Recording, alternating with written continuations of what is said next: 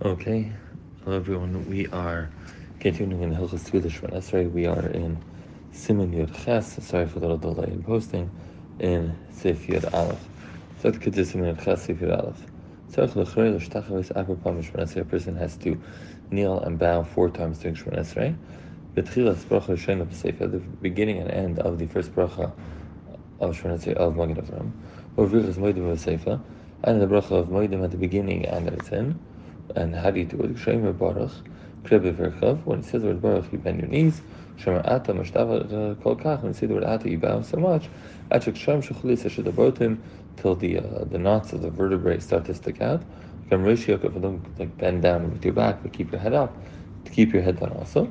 Before you get, so you said Baruch, you bent your knees. Ata, you bent your back. Before you get to Hashem, slowly stand up straight. Hashem, it's like a kefufim. It's like a play on words. When you get to Hashem, stand up straight. When you Hashem, it's like if you should stand up. A person should not bow too much. Then it should pick a chagar. The definition too much is that his mouth is opposite his belt. Because that's the derech of gaiva, that a person will bow so much. It's hard for them to bow down. As long as they nodded their head a little bit, that's enough. It is also to add on kriyas where there was not a takana to do so. Seif Yud Beis. After Shmonas a person says, the Kain Tzar, before you get to Yisrael, Korea Pesea, as a person should kneel, kind of lower himself, and take 3 steps backwards. Then if the rabbi, the Kanavah that is leaving his master.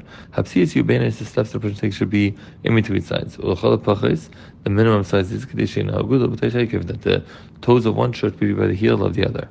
So a person should not take very large steps. And should also not take more than 3 steps, right? Because it looks like you're more than happy to running away from being opposite the Shekhinah. How do you do it? When you step backwards, first step with your left foot.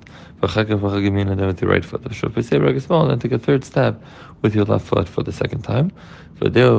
While you're still bent down, you turn to the left. Which is the right of the Shekhinah,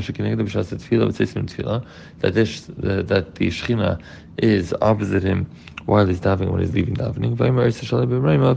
When he's to the left, and then he turns to the right, which is the left of the Shekhinah. Then he bows in front of him and says, after you finish that, like we all say. And why does that come in over here? So the kids says, where that comes from? Tefillah is in the place of avodah. So just like we did tefillah, which is makom avodah, we're davening that we should be able to do the actual avodah itself. At times, a person small. The reason you take a step first with your left foot, because the normal way a person walks is to walk with his right foot first. That's why here bedavka you do it not other way. If you left foot first, laharis kilu kavid love lives with him. Hakabaruch Hu. This is difficult for him to leave being in front of Hakadosh Baruch Hu. V'chein ita regel, someone who his main foot is his left foot. His left foot, which is really everybody's right foot. You should always walk with the foot that is less common for you to walk with. Whether you walk with your right normally, then walk with your left. If you walk with your left normally, then walk with your right. When a person finishes stepping back to that place where he ends up, he should keep his legs together the way he did when he's davening Shmoine Esrei. And he should not turn around, right? We're talking about a kid sitting in a place you're facing east. You should not turn around and face west, and you should not move from your place until Shtiach Tzibur starts Kedusha. So to when the person should have the amount of time after he takes Sazis Shalom, he should stand there, the amount of time it takes for the Chazan to get to Kedusha. Ve'im hamakim tzavedach. Let's say you're in a place where it's very narrow or shtipt. V'ching sh'ayim reputum, and they sing a lot of piyutim, and say it's Rosh Hashanah, going to wait for Kedusha, going to be there for a long time. Chayzik shemaschel sheich tzibur tefillah. As soon as the sheich tzibur starts tefillah, you're able to go back. Seif Yud Aleph. The tefillah Shmoine Esrei liyumer being of while the person davening Shmoine Esrei, a person should not signal someone with his eyes, look at sasav, or with his lips, the air, but it's and not motion to something with his hands. Ve'ena pesach if the kaddish kedusha baruch hu, and a person not mafsik mirushanasi for kaddish kedusha baruch hu. Eli yishtek should be quiet. V'chavin mashayim sheich tzibur v'tzibur, and have kavanah to the words of tzibur and sheich tzibur. Saying v'echshav v'kirnei leinin zeh she yitzis considered enough of a shemek oina that he is yitzeh u'makamakam nechashav hafsek, and yet it's not being nechashav hafsek, right? Which that would seem to be a bit of a tatatisatri. How do you tell me that it's as if I said it and yet it's still not a hafsek? So right, so they come up with the kitzer, and the other place can thread the needle by saying, don't actually say the words, but stop and listen, and somehow that keeps you enough that you're okay with both.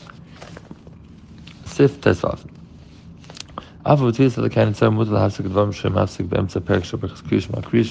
Even though we said that you can't be mafsik in the middle of davening, but if you're up to the kind of tzar, you can be mafsik for things that you would have been mafsik in the middle of the parak in Krishma.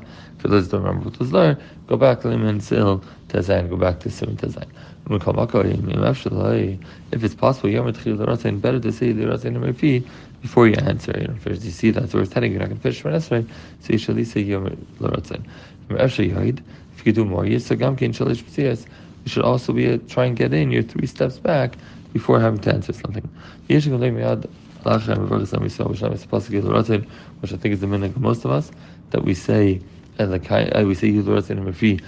the kind of tzara, when we finish Rosh Hashanah, and then when we finish our verse, and then when the kind of tzara, they say the kind of tzara, Pam Shen is Yilurotzin, and then Yilurotzin and Refi again at the end of the kind of tzara. So the kind of tzara sandwich with Yilurotzin before it and after it. That is the proper thing to do. That if you need to answer, then you're able to answer.